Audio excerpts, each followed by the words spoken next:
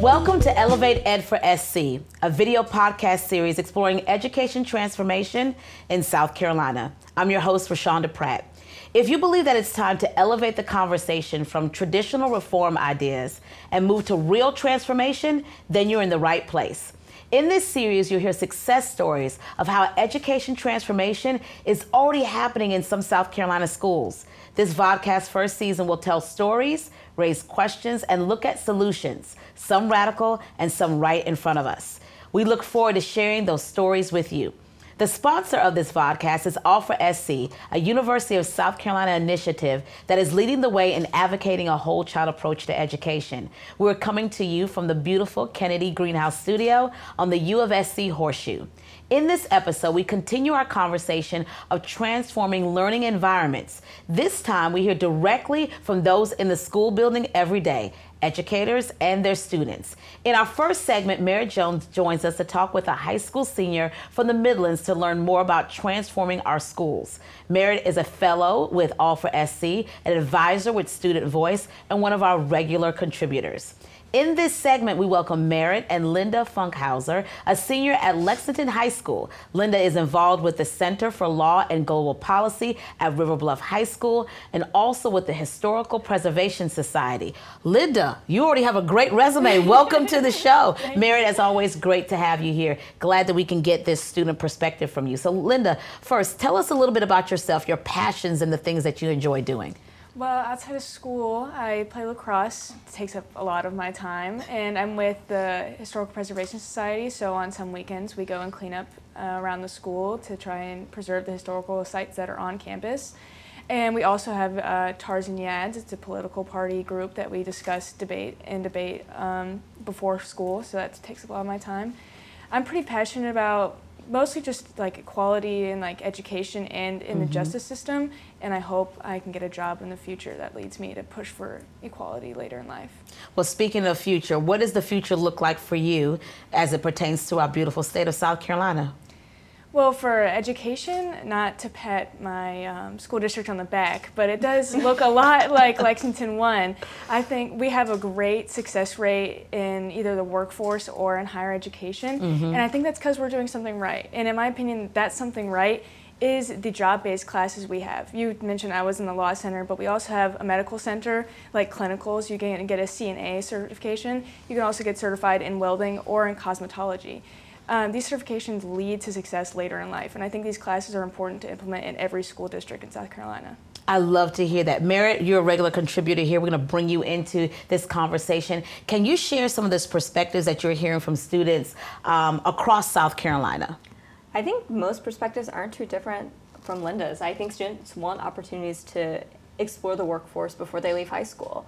I was also part of the Center for Law and Global Policy that Linda's a part of, and that work-based experience for me was vital. I knew that I got to have access to internships during the school day, and we know that that access piece is so important. And that not only access, but in the last episode we talked about broadband. There's opportunities to virtually provide job-based experiences and internships and externships for students using the power of technology. We can provide virtual internships for young people, particularly those in the most rural areas. I worked with students in Fairfield County, and you're going to later in this episode hear from one of their teachers. And that's what they told us when we worked with them, that they want access to education that is related to their interest, where they get to explore different job opportunities, where they get to start thinking about and exploring passions before they ever go on to enter the workforce or go into higher education. I think that experience in high school really should allow you to explore and figure out what you like and what you don't like. And just really discovering what those passions are. Like for Linda to know that she cares about history before she ever goes off to college, that's what we want to be able to know and get access to and some exposure to before you have to try 12 different majors and figure it out. And right.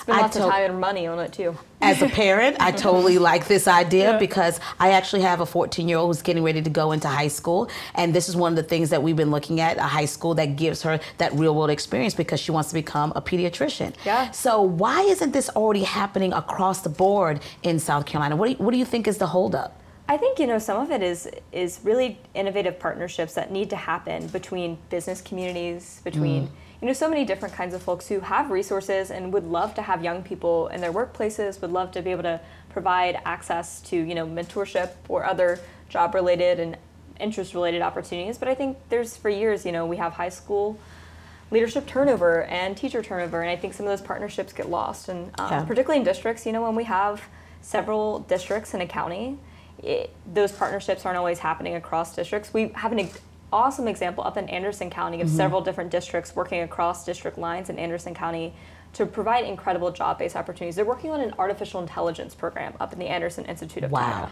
And that's the future. We just heard previously in the last episode about broadband and all the different kinds of careers it can create when students get access to technology and get access to it early. And that's what we need to be thinking about. I love it. Linda, what did you want to add to that? Yeah, I would just like to say, we're lucky to be where we are because my internships and stuff were able to be at the State House, but these internships aren't just located in Columbia. There are places everywhere that every student can get involved in, and I think these opportunities are there. We're just not either taking advantage of them or funding them correctly. In your experience, and because your school district is doing it well, they're doing it right, what you've said out your own mouth, they're doing it right. How has this helped you prepare for your future? Well, it's helped a lot. I've had 2 externships that I've been a part of this past year. I worked at a law firm, and right now I'm externing with Senator Mike Fanning. And it really has pushed me a little bit away from the law side of things and more into the policy side of things, which actually helped me save a little bit of money from law school because now I realize it might not be my passion. I think putting these people in these experiences helps them realize what they want to do or what they don't want to do. And that's a really important decision to make really young, especially with how important college is right now. Merritt, I want to bring you into the conversation. We know we have a lot of educators. We have a lot of people in the business community that listen to this vodcast. They're listening to Linda's experience and they're thinking, can I bring something like this to my community, to my county, to my district? What would you tell them? Yes, absolutely. I think school districts are always wanting these things, and I think sometimes they get so bogged down in the building and putting out fires that it's hard for them to go out into the community. And we're working on that at All for SC to making sure that communities and schools and districts are all connected. But districts and businesses can always offer their services. If you know that you have a mentorship service or know that you have a spot for an intern, going to a district office, it's a really great place, or a school principal where you know that can be in the building. Absolutely offer those services. I think schools are looking for them. Being in schools and visiting schools is a great way to get right in there and have those conversations one-on-one, and I know school districts are interested in having them. Awesome. Linda, as a student who's benefiting from this kind of collaboration, what would you say to other educators, business owners, or even students about advocating for themselves? Because we want the student perspective. What would you say to them? I think these programs are needed in schools. As principals and as students, we need to advocate for these opportunities. Internships are everywhere. They just have to be shown to everybody. If you know of one and you want to bring it to school's attention, you should make them give you the opportunity. I love it. Thanks, Linda. Love what you're doing. And I'm telling you, your future is bright, young lady. Thank you for being here. And Mary, as always, we love to have your perspective. Thank you so much for joining us on this episode of Elevate Ed for SC. Our next guest is Veronica Thomas. She's a mathematics teacher and the STEM program coordinator at Fairfield Central High School. She's also the Fairfield District Teacher of the Year. Veronica joins us with Barnett Berry, one of our regular contributors, and they'll be tuning in as we continue this conversation about policy and innovation. Stay tuned.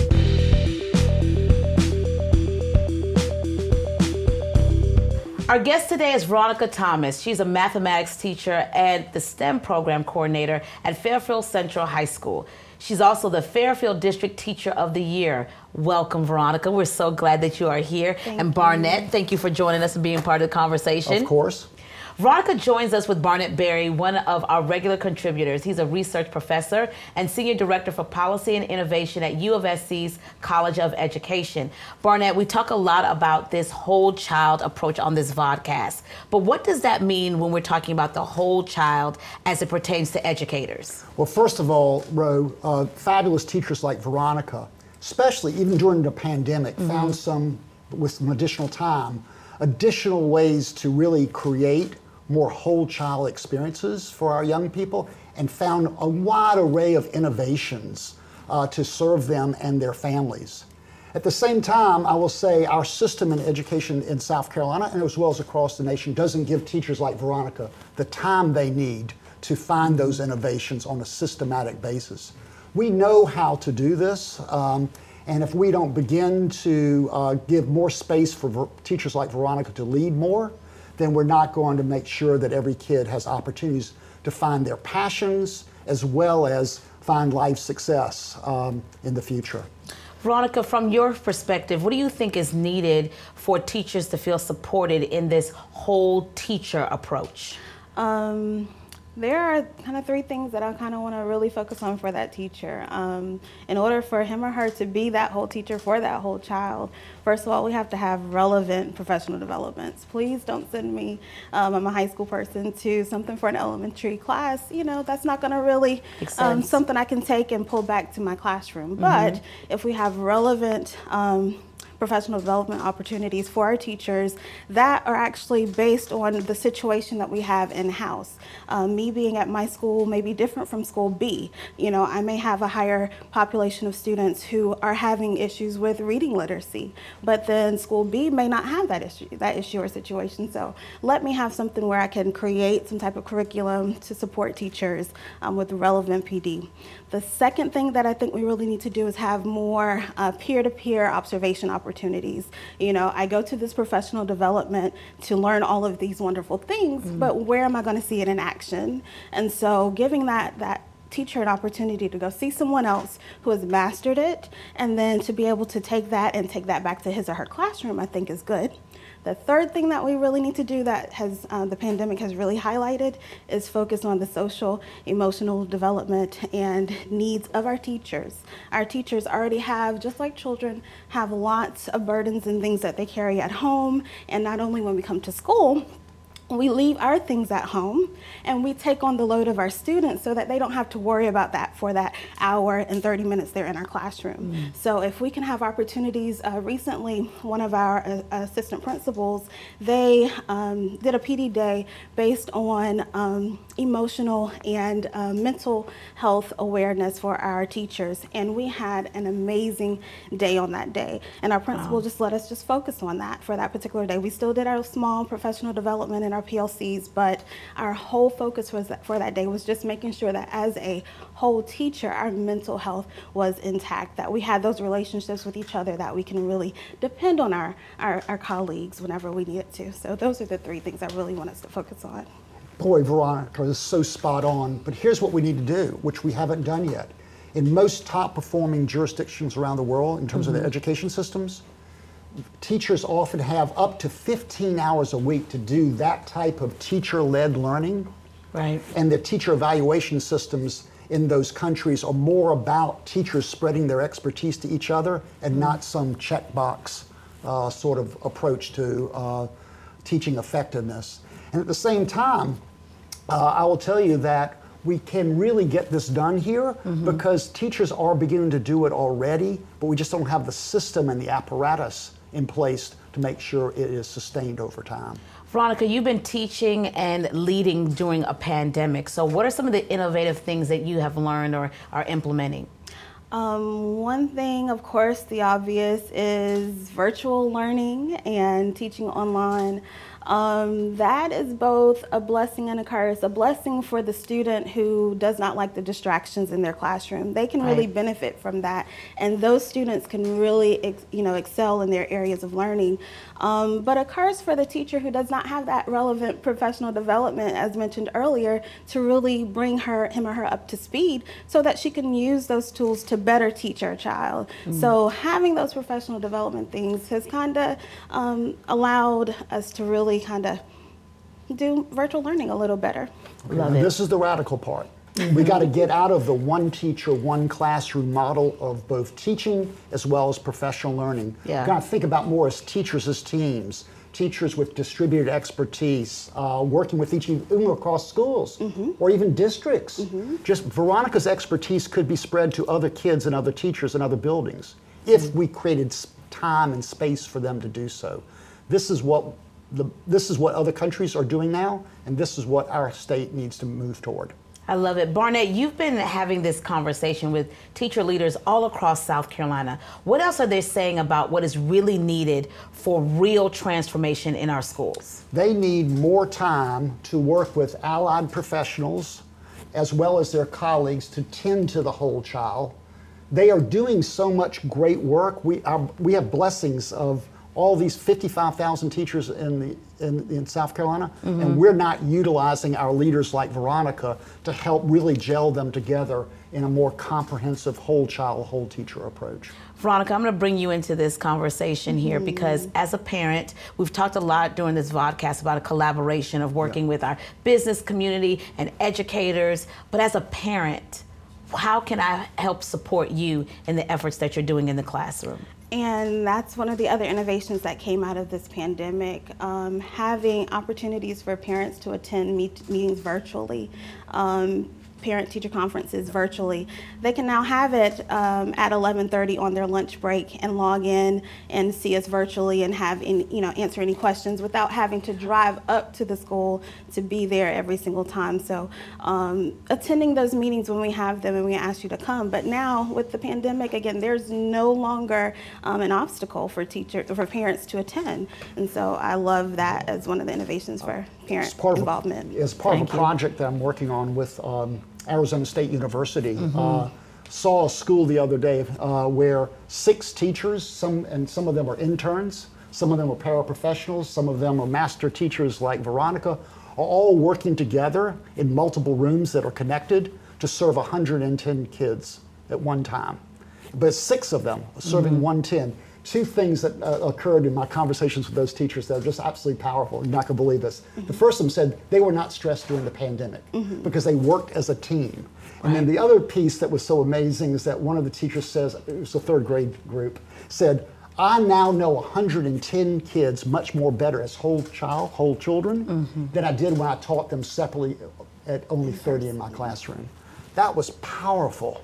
And we can create such systems here in South Carolina. I love this. What I get from this discussion with you all today is we're better together, right, Barnett? Absolutely. I love it. Veronica, thank you so much for the work that you do in the classroom and being a best. part of this conversation. You're amazing. Thank you so much for taking time out of your school day to join us for this conversation. You've given us a lot to think about. And that's why we're here, to elevate the conversation about what real transformation in education would look like.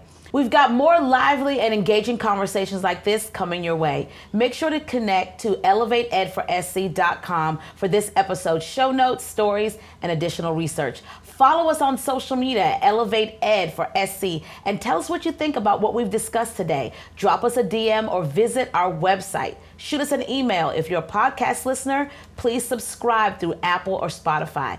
And leave us a 5-star review if you like what you hear. Elevate Ed for SC is a production of U of SC's College of Education and College of Information and Communications in partnership with All for SC and the Tri-County Cradle to Career Collaborative. You've been elevated. See you next time.